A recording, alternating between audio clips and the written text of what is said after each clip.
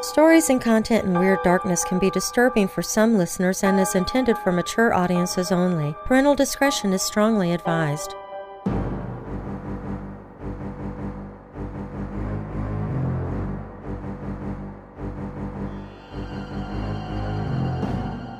We'll never know what a Somerton man thought the day would have in store for him as he stepped off a train at Adelaide Station one Australian summer morning in 1948. All we know is he was heading to his death. The man's strange demise on the beach at Somerton would spawn Australia's greatest unsolved mystery, a secret code that remains unbroken to this day, and persistent rumors of Cold War intrigue and spying. I'm Darren Marlar, and this is Weird Darkness.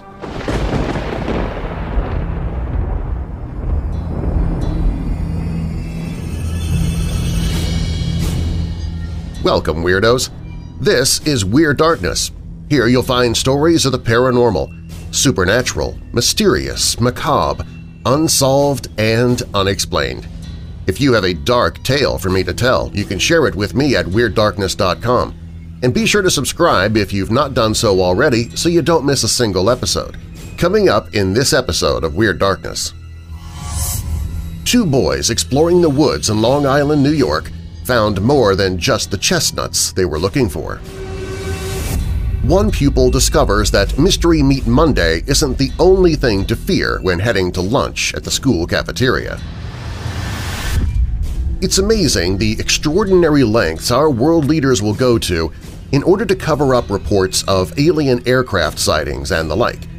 And we know they are covering them up, because occasionally they do come clean about it, as they did in the 1980s in Britain. A woman woke up to discover her husband had disappeared from the bed and she couldn't find him. But after looking through the house, she finds something surprising waiting for her in the bedroom. And was the unidentified man found dead on an Adelaide beach in 1948 a Cold War spy? We'll begin with that story. Now bolt your doors, lock your windows, turn off your lights, and come with me into the Weird Darkness.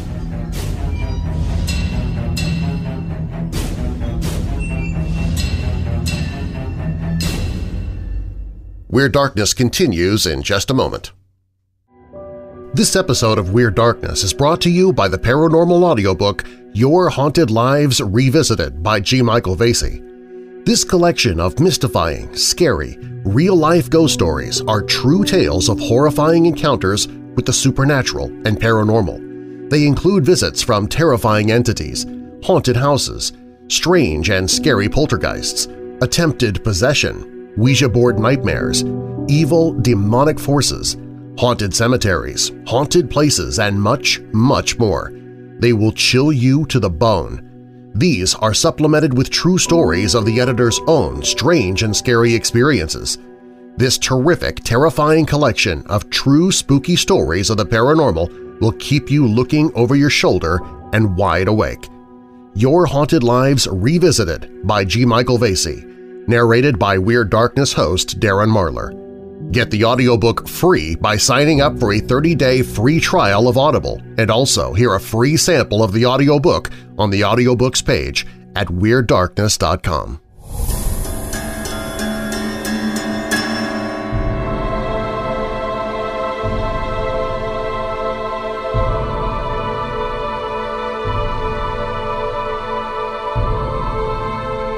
The story begins on the morning of December the 1st, 1948, at a beach near Glenelg, 7 miles from the South Australian city of Adelaide. Local jeweler John Lyons had become concerned about a man he had seen the previous evening laying fully clothed on the sand, propped up against the sea wall. Lyons had initially dismissed the slumbering figure as a drunk sleeping off a rough session, but the next morning he was still there, cold and pale, an extinguished, half-smoked cigarette resting on his shirt collar. The man was clearly dead. Lyons alerted the police. If this unfortunate soul was a drunk, his hangover had proven terminal. But it seemed unlikely. Even at first glance, the man was clearly no vagrant, as he was well-dressed in a suit, pullover and tie, and what looked like freshly polished shoes. What initially might have been something relatively straightforward, like illness or suicide, quickly became a whole lot more complex and puzzling by the troubling details of the man's death.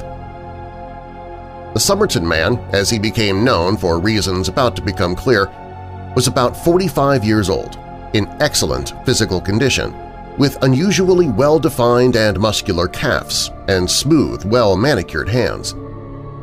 Found on his person was some juicy fruit chewing gum, a couple of combs, a box of Army Club cigarettes with more expensive Cancitas cigarettes inside, a used bus ticket to Glenelg, and an unused train ticket to nearby Headley Beach.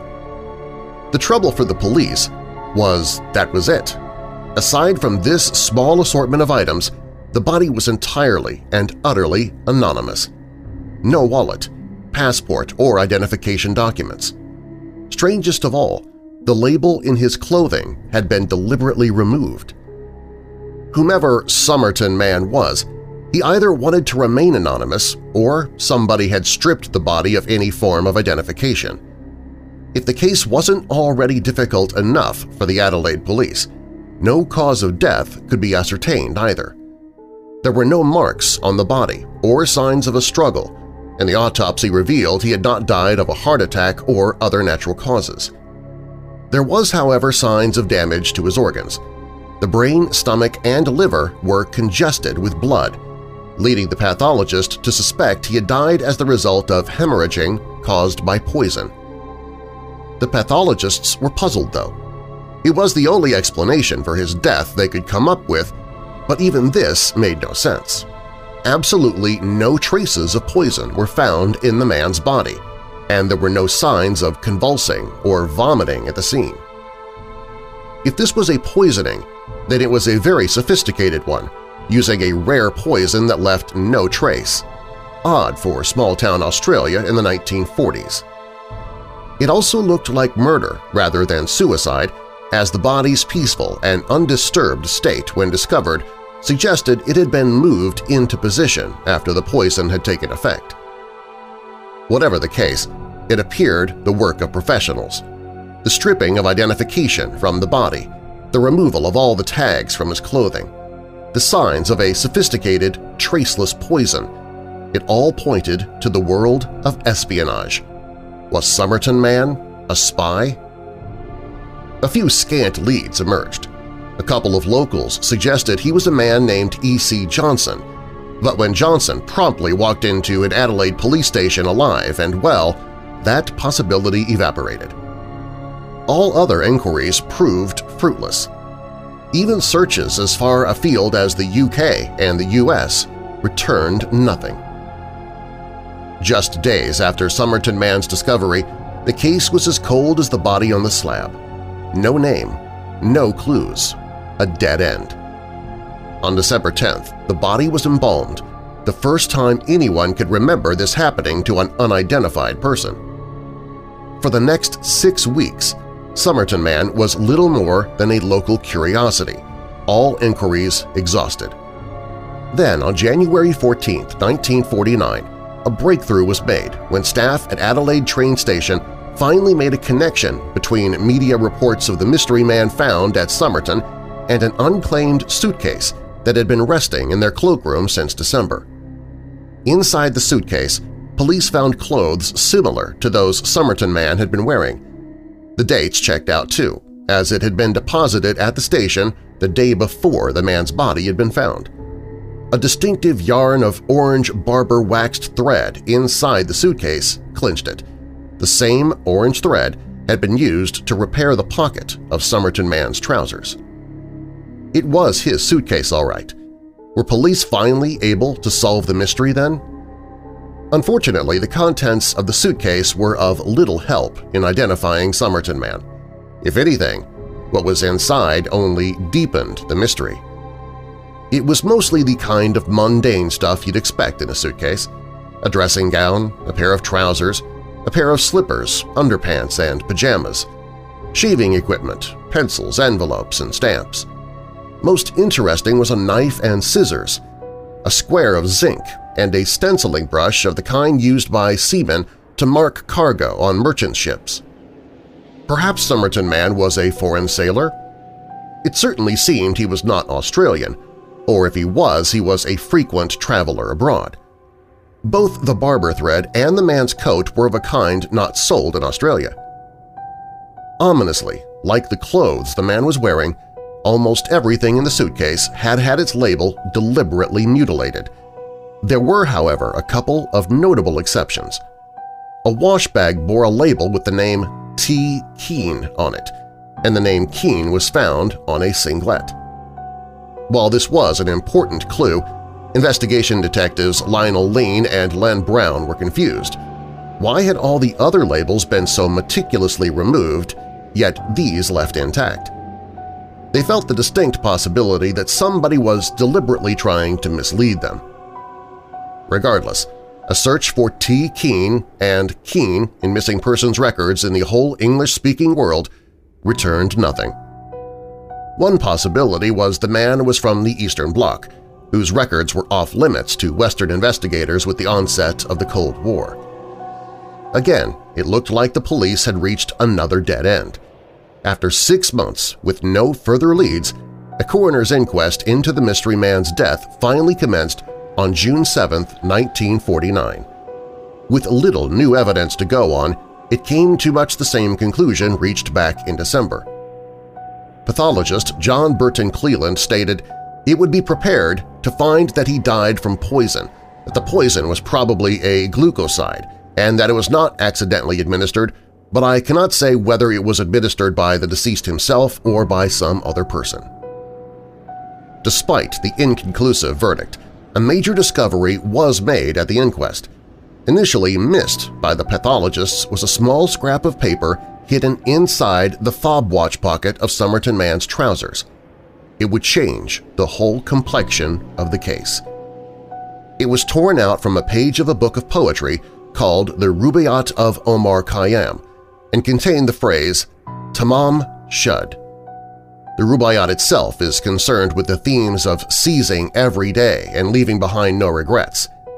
Tellingly, Tamam Shud means ended or finished in Persian. The implication that Somerton Man had used the book as an impetus to suicide is obvious. Police went to the media with the new finding in the hope that somebody would be able to identify the book the scrap had been from. They were soon contacted by a man who wished to remain anonymous, who had found a rare 1859 Edward Fitzgerald translation of the Rubaiyat on the back seat of his unlocked car, which had been parked in Glenelg around the time the body was found. Forensic experts matched the torn scrap to a page from the book, but nobody had any idea why it had been ripped out or indeed why it had been sewn into the man's trousers. None of that made any sense. It is probably the discovery of the book, more than anything else, that ensures we're still talking about Somerton Man 70 years later. It would turn an obscure John Doe case into one of the most baffling and intriguing mysteries of the entire Cold War. And, like many great mysteries, this one had a secret code. Aside from the torn-out scrap, the forensic experts also found very faint letters written in pencil on the book's inside cover. It looked like some kind of code or cipher. It read as such: WRGOABABD space MLIAOI space WTBIMPANETP space MLIABOAIAQC space ITTMTSAMSTGAB end. Also written in the book was something less cryptic, an unlisted telephone number that belonged to a local nurse named Jessica Thompson. Thompson lived less than a mile from where Somerton Man's body was found and was clearly connected to the dead man in some way. At the time of the police inquiry, Thompson requested and was granted anonymity by the police and was referred to for many years only by the name Jeston. The detectives who interviewed Thompson noted her evasive manner, seeming reluctant to offer up any information about what, if anything, she knew. Most startling was her reaction when shown a plaster cast of the dead man's face. Thompson was visibly shocked and was described by detectives present as completely taken aback, to the point of giving the appearance that she was about to faint. Despite this extraordinary reaction, Jessica Thompson claimed not to recognize Somerton Man, but did tell police that she too had once owned a copy of the Rubaiyat of Omar Khayyam. Thompson had worked as a nurse in Sydney during World War II and recalls giving her copy of the book to an Army lieutenant she had met there called Alf Boxall. Was this a tale of an old love tracking down his wartime sweetheart in the hope of a reconciliation? Hoping they might finally be closing in on the solution to the mystery and the identity of the Somerton Man, police attempted to track Boxall down. Unfortunately for them, but fortunately for Boxall, they found him alive and well and living in Sydney. Boxall still had his copy of the Rubaiyat, complete with the intact page bearing the phrase Tamam Shud, and signed with Jeston, Thompson's pseudonym. Boxall claimed no knowledge of the dead man and said he had not had any contact with Thompson after 1945. Clearly, Thompson and Boxall had not been entirely honest. Two copies of a book of poetry owned by two men, both inscribed with direct references to the same woman. There had to be a connection, and some of the detectives' long-held suspicions about the case began to become manifest. The code, the missing labels, and the air of mystery surrounding the dead man raised the possibility his death was espionage-related, and he himself may even have been a spy. Did Thompson and Boxall know more than they were letting on? Were they both spies themselves, unable to tell police what they knew because it was top secret? That there might be a darker force at work here was reinforced by the discovery of another similar death in 1945, where a Sydney man named George Marshall also died, supposedly from poisoning, clutching a copy of the Rubaiyat of Omar Khayyam. Was the book some kind of standard issue for spies? Was it used for identification or as a book cipher? Australia in the post-war period was thick with espionage.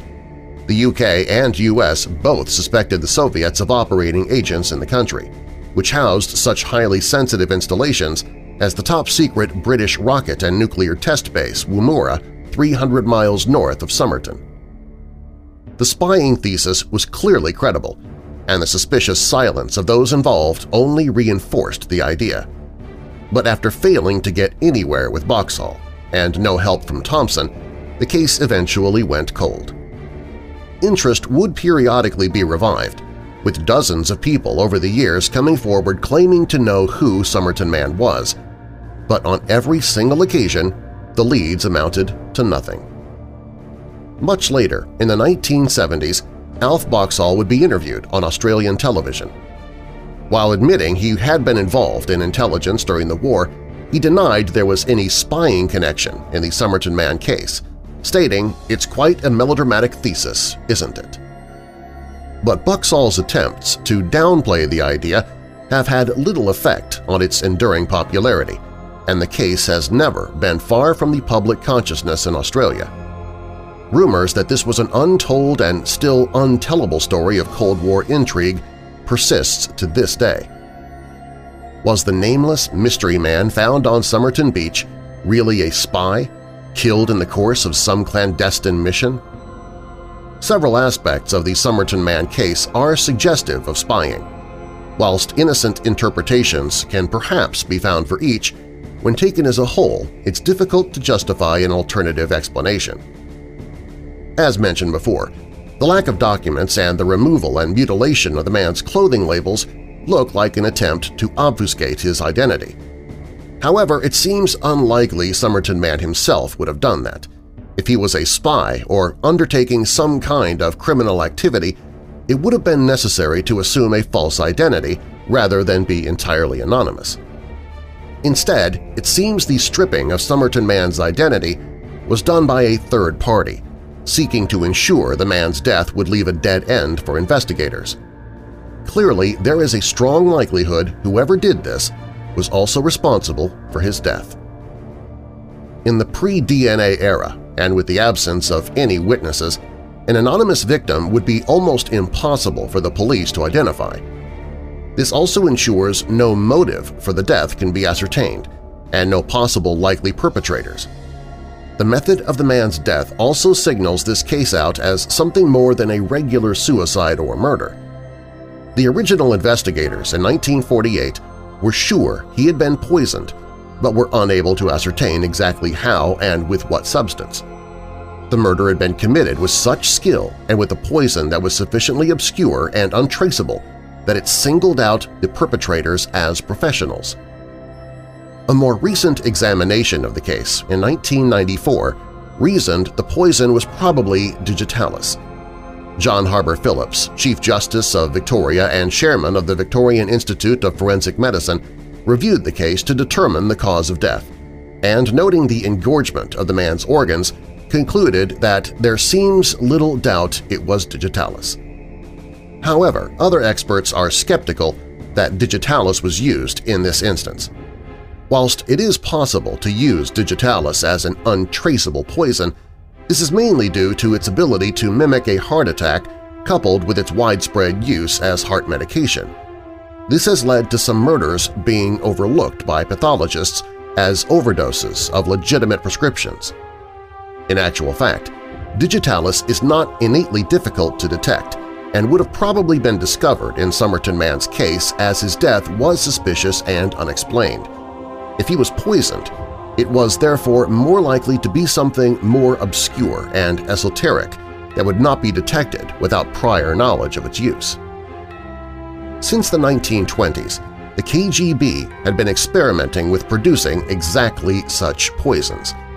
The infamous Laboratory No. 12 was originally set up by Lenin in 1921 and expanded its remit under Stalin in the 1940s. It was specifically tasked with producing unique and untraceable substances, often by combining known poisons in unusual ways with the specific intention of mimicking natural causes and baffling forensic investigators. Undoubtedly, the Western agencies had similar departments. Was Somerton man killed by one of these exotic poisons? Perhaps the mystery man was a double agent, whose treachery had been discovered by the Soviets, or even a Soviet agent whose operation in Australia was discovered by Western intelligence. Even the suggestion a country had been penetrated by foreign intelligence could do so much damage that it would routinely be covered up, providing a satisfactory explanation as to why Somerton man had been stripped of all identification. It is perhaps the book and cipher that is most redolent of spying, evoking as it does countless fictional tales of espionage. The 5-line, 50-character message has prompted endless debate over the years, with many amateur codebreakers and even Department of Defense cryptologists attempting to discern its meaning. So far, all have failed, and its true purpose and intent remain unknown to this day. Some have speculated that it's not a cipher at all, but some kind of mnemonic or acrostic. If the message is in English, then linguistic analysis of the text conducted by Professor Derek Abbott at Adelaide University reveals it's more likely that the letter frequencies of the message correspond to the first letters of English words rather than normal English text. Others believe the text is merely gibberish, the fevered product of a disturbed mind. Whatever the case, its placement in a book of poetry is almost more interesting. The Rubaiyat of Omar Khayyam is clearly significant as it appears 3 times in this story. Was it being used as a book cipher? When the Australian Navy Cryptographic Department examined the letters, they came to just that conclusion. A reasonable explanation would be that the lines are the initial letters of words of a verse of poetry or such. A book cipher has been a common spy technique as long as books have existed. The essential principle is that the key to the code in question is a section of text in a book or other commonly available published material. If a book is used, it is usually required that both sides of the communication use the same edition. In the American Revolution, Benedict Arnold used such a book cipher, known as the Arnold Cipher, with Sir William Blackstone's commentaries on the laws of England acting as the key. Had the Rubaiyat been used as the key in some spy ring operation in Australia? The book crops up no less than 3 times in the mystery. The copy linked to the dead man by the scrap of paper bearing the phrase to Maud Shud, the copy Jessica Thompson says she gave to Alf Boxall, and the copy found clutched to the dead body of George Marshall in Sydney in 1945. Whilst this collection of the 11th century Persian poetry is a common one, the editions in this case were far from ordinary. The Somerton Man edition was an extremely rare 1859 translation by Edward Fitzgerald. So rare, in fact, that when author and former policeman Gary Feltus led an exhaustive global search for other copies, the closest he was able to get was a similar Whitcomb and Tomes version that was published in a squarer format. The George Marshall version was even stranger, not so much rare as apparently non-existent. His copy claimed to be a 7th edition published in London by Methuen, but records reveal no such edition was ever produced, the Methuen run ending at the 5th. George Marshall's curious death also provides a link to the 3rd copy of the book. Marshall died of an apparent suicide by poisoning in Sydney in 1945, close to where Jessica Thompson and Alfred Boxall were working at the time and the same year Thompson gave her copy of the Rubaiyat to Boxall. It looks far more than coincidence that the book crops up so often and that the editions involved are so peculiar and suspicious. Could it be they were actually not genuine copies of the book at all, but espionage paraphernalia designed to be used as book ciphers or one-time pads? A one-time pad is an additional entirely random one-off key that makes a cipher essentially untrackable. They were often employed in the Cold War by Soviet spies operating in America to secretly communicate with their Russian embassies and consulates. There is not a single instance of any of the American intelligence agencies managing to crack such a code. Jessica Thompson and Alf Boxall's role in the story of Somerton Man have also caused many to suspect their involvement in espionage.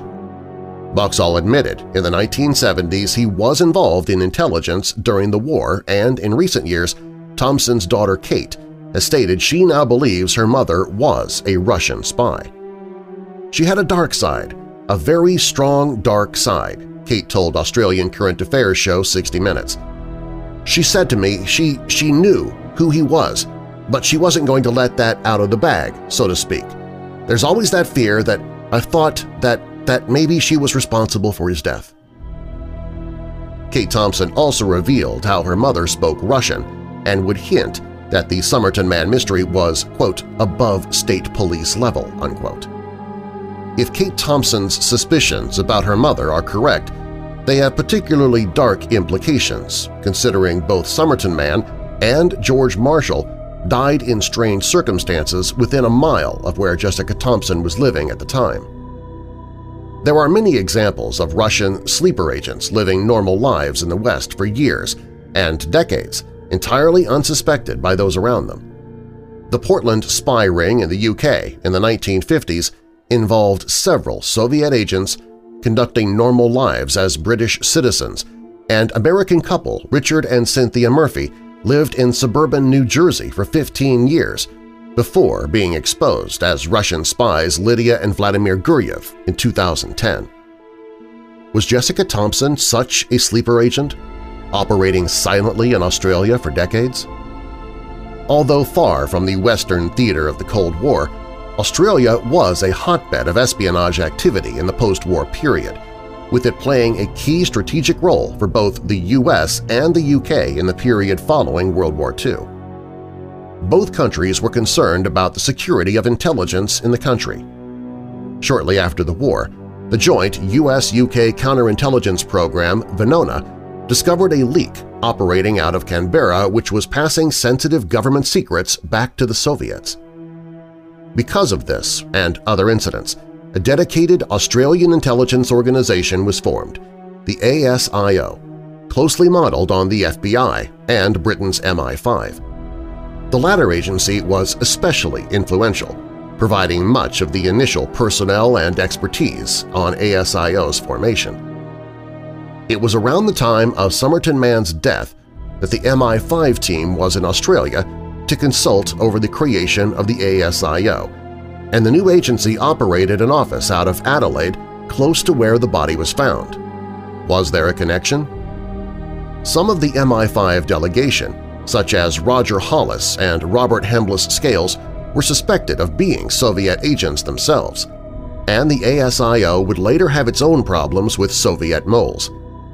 The ACP, Australian Communist Party, was also viewed with suspicion by the Americans due to its susceptibility to Russian infiltration. The ASIO orchestrated defection of Soviet diplomat Vladimir Petrov in 1954 and also provided a great deal of new intelligence about Russian spying in both the United States and Australia, including the long-suspected spy ring operating from the ACP. With the country playing such an important strategic role for the Western powers, initially as the home of the UK's top-secret nuclear and rocket testing base at Woomera, then as a key part of the Cold War Five Eyes surveillance program, it's inevitable there were active intelligence networks being run by both sides of the country. Whether Somerton Man, Jessica Thompson, and Alf Boxall were some small cog in those operations, we may never know. Whilst much of the evidence is circumstantial and suggestive, there are enough fingerprints of espionage in the story to suspect they were. An alternative way to look at the strange case of Somerton Man is not as a story from the pages of spy fiction, but one from the pages of romance. At least some of the evidence can be fit into a scenario of unrequited love, a World War II dalliance that ended in tragedy on Somerton Beach 3 years later. There is some reason to believe somebody was looking for Jessica Thompson the day before Somerton Man died. A witness who came forward several years later recalled a man knocking on her door the day before Somerton Man was found. Since we know Jessica Thompson was in the habit of giving copies of the Rubaiyat to men she knew, and Somerton Man's copy contained her unlisted telephone number, it's safe to assume the two were acquainted. It's possible the man was a foreign sailor, judging by the stenciling brush found in his suitcase, an item used to stencil cargo on merchant ships. At some point in the previous few years, the pair may have had a romantic liaison.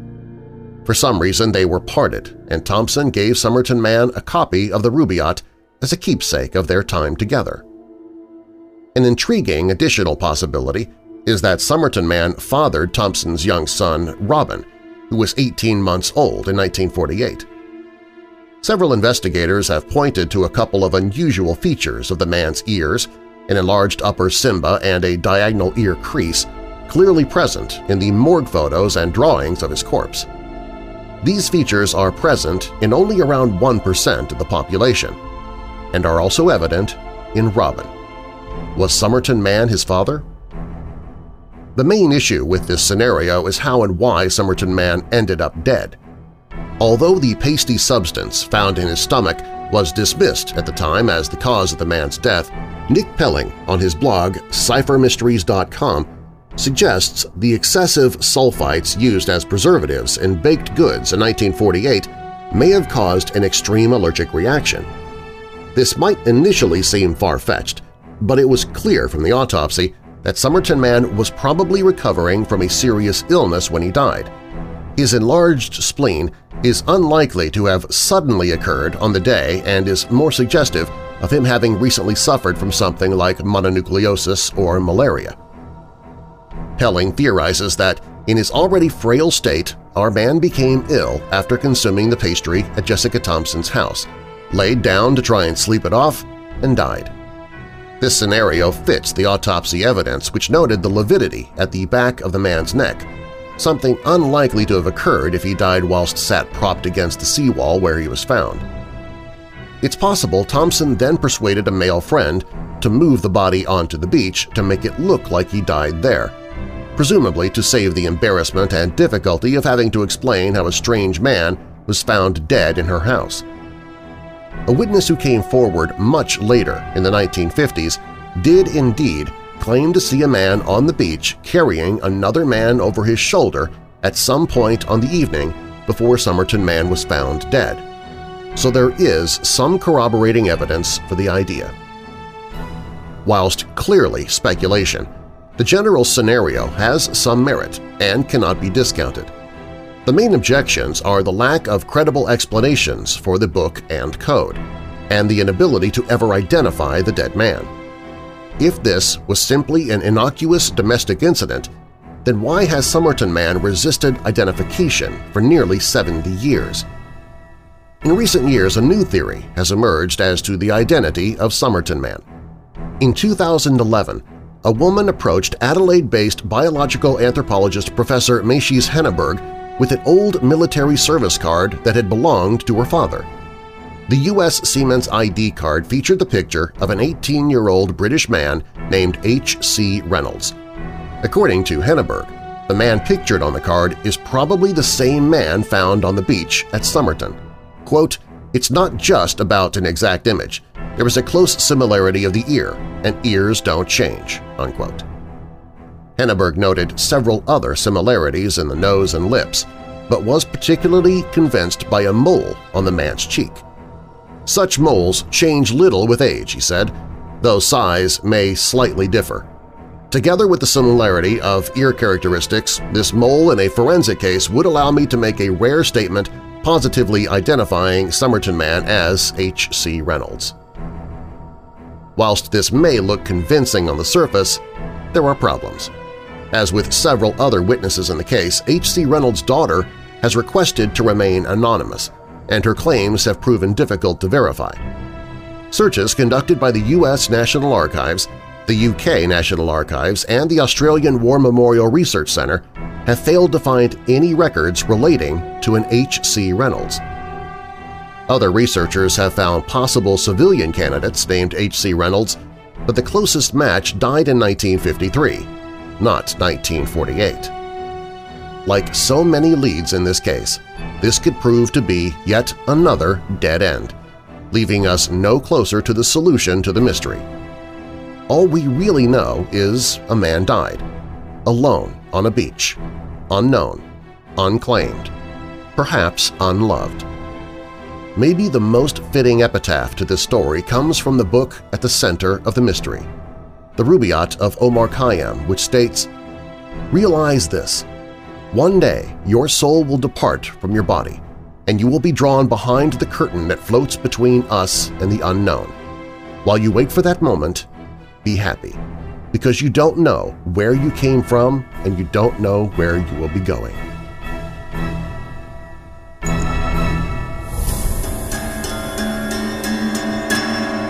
Keep listening. There's more Weird Darkness to come.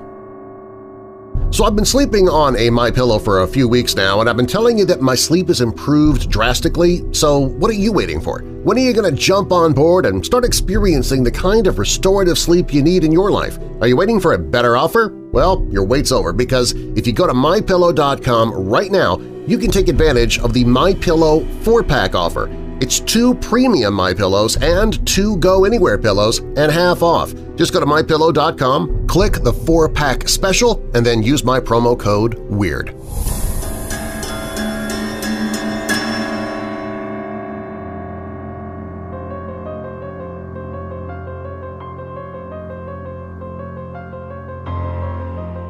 Two boys looking for chestnuts in Waldron Woods near Astoria, Long Island, found the body of a man lying dead with a wound on the right side of his head on October 10, 1866. 3 men hunting in the woods also went to look at the body. No one recognized the dead man. The man was about 5 feet 7 inches tall, about 35 or 40 years old, with black hair, a smooth face, and a slender build. The little finger of his right hand was missing to the second joint. He was well dressed, wearing a ribbed cashmere coat and vest, and a black silk neck handkerchief. In his pocket were a box of percussion caps, a comb, a knife, a dozen buckshot, a brass key, a rosewood pipe, a small oil stone, and a steel tobacco box labeled James Mayer. He also was holding a pistol. Another man, who no one recognized, joined the party viewing the body and picked up the pistol. The unknown man went into Astoria and, while drinking at Cook's Sunnyside Hotel, showed the pistol and said that the man in Waldron Woods had shot himself. But the dead man had not shot himself. The wounds to the side of his face had been made by a hatchet. The man had been murdered. Detectives went to work trying to identify the body, learn the identity of James Mayer, and find the mysterious man who took the pistol. He had become the chief suspect, but he could not be found after leaving Cook's. An inquest was held, but still there was little evidence. The coroner's jury quickly returned a verdict that the deceased had been murdered by some person or persons unknown. While the inquest was in session, the body of another unidentified man was found in Waldron Woods. This time, the dead man had shot himself in the head. There was nothing to indicate that the two deaths were related. It does not appear that the two dead men or the man who took the pistol were ever identified.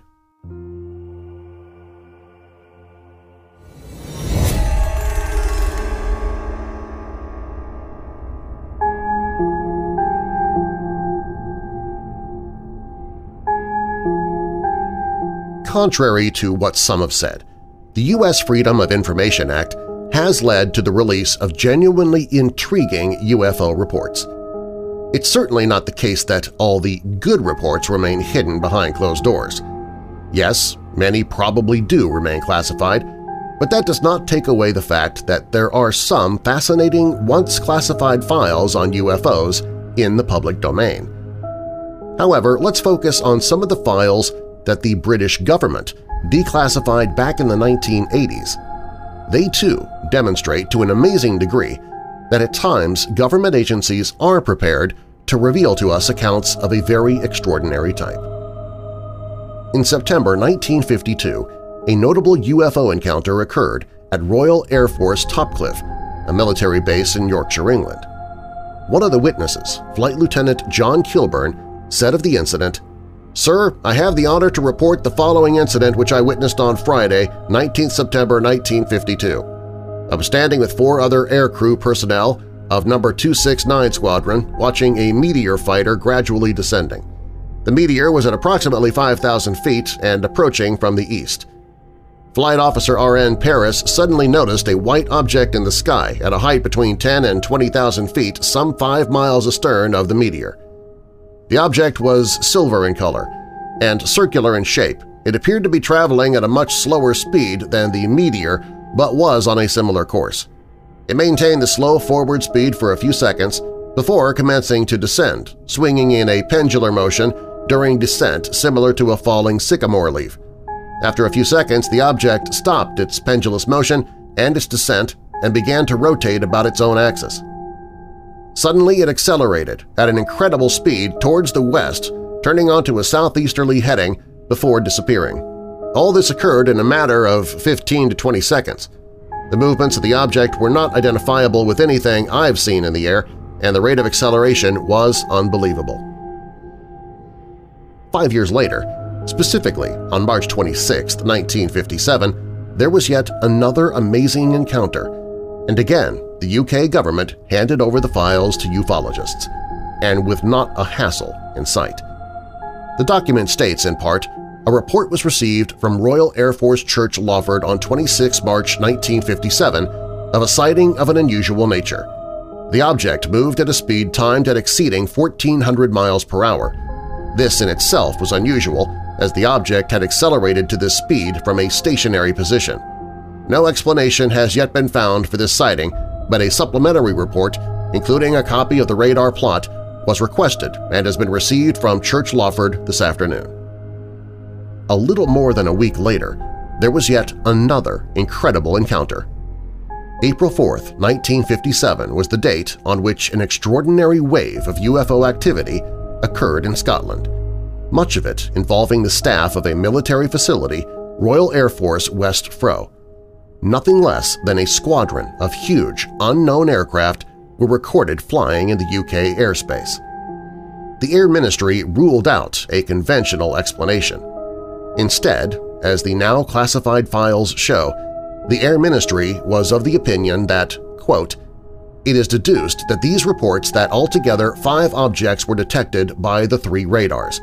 Nothing can be said of physical construction except that they must have been either of considerable size or else constructed to be especially good reflectors.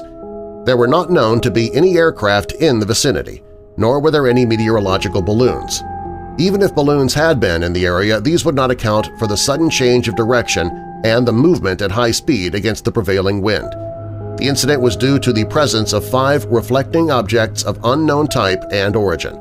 It is considered unlikely that they were conventional aircraft, meteorological balloons, or charged clouds." Of course, this is an extraordinary revelation, and when the files were declassified back in the late 1980s, more than a few UK ufologists were surprised by the government's decision to release them, particularly given the fact that their content practically screamed out that UFOs were real. If anyone ever tells you that governments always hold back all the good stuff, now you can tell them they're wrong.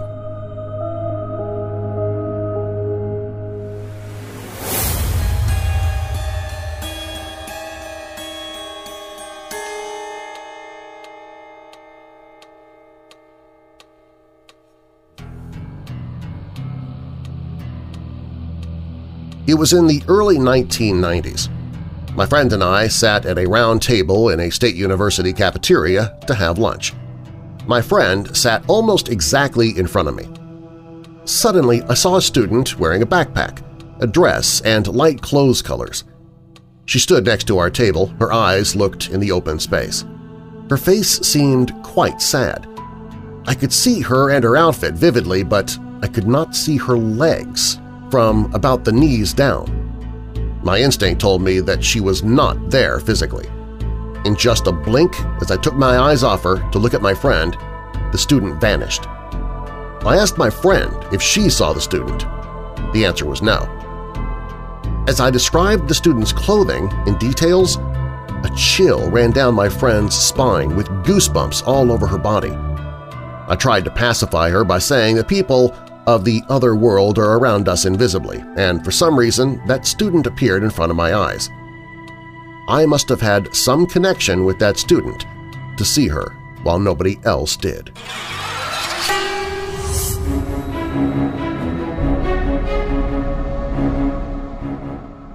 At approximately 1:15 a.m., November 20th, 2004, my wife and I retired to sleep on the second level of our Boca Raton, Florida home after watching TV in our first-floor den. As I often do, I put on our TV in our room, which helps me to get to sleep. As I watched a National Geographic special, I became groggy, knowing that keeping the TV on all night bothers my wife. I grabbed the remote and switched off the TV and quickly fell into a deep sleep.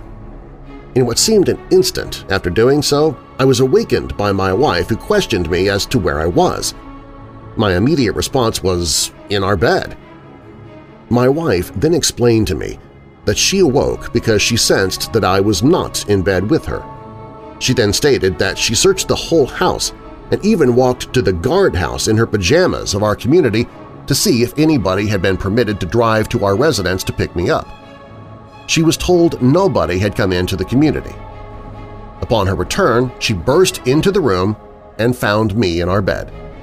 She stated that my car was in the driveway and that my wallet, cell phone, and money was just as I had left it in the kitchen when we went upstairs, which further upset her. She knows me well enough to know that if in fact I left our home for some reason, I would have taken these items with me. We do not live near any stores or establishments that one could walk to. As I awoke, she further explained that the covers in our bed on my side looked exactly as if I had pushed them down and left the bed. Realizing she was not kidding, I informed her that I just turned off the TV and fell asleep. She then reconfirmed that she searched our entire residence and I was not physically present. I glanced at the clock. It was about 2:30 a.m. when she stormed into our bedroom and awoke me with this shocking news. I tried to comfort and console her at this point and confirmed that to my knowledge I had not left our bed, not even to use the bathroom. Not really sure what had happened, we went back to bed. When I awoke, I asked her to confirm what had happened and that either her nor I were dreaming, and she confirmed it. Somehow, I do not think either of us actually accepted this event as reality because we awoke and did not talk about it. As a believer, I felt that I needed to let somebody know and help me to understand what might have happened. So I searched the web and found this site to report incidents. I called and was instructed to file this report as I am. I consider myself of sane and sound mind, and I'm a local business owner. I was also instructed to have my wife file an incident report, which will be done first thing in the morning. I'm also willing to have this event scrutinized by any means required to validate it, including on-site investigation, cameras, lie detectors, anything. It almost seems like something out of the Twilight Zone, and I feel more confused than anything. I'm not sure what really happened. The evidence has it that I was somehow physically missing from my home for 45 to 60 minutes without my knowledge. I was told to examine myself for any marks and didn't find any. However, from the base of my throat to the middle of my chest, it is mildly red, as if I'd been exposed to the sun. I can tell because when I press the area, a brief mark appears, such as when one gets a sunburn and presses the affected area with a finger. The rest of my body is unaffected.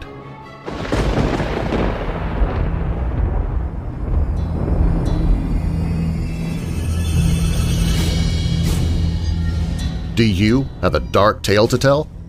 Share your story at WeirdDarkness.com and I might use it in a future episode.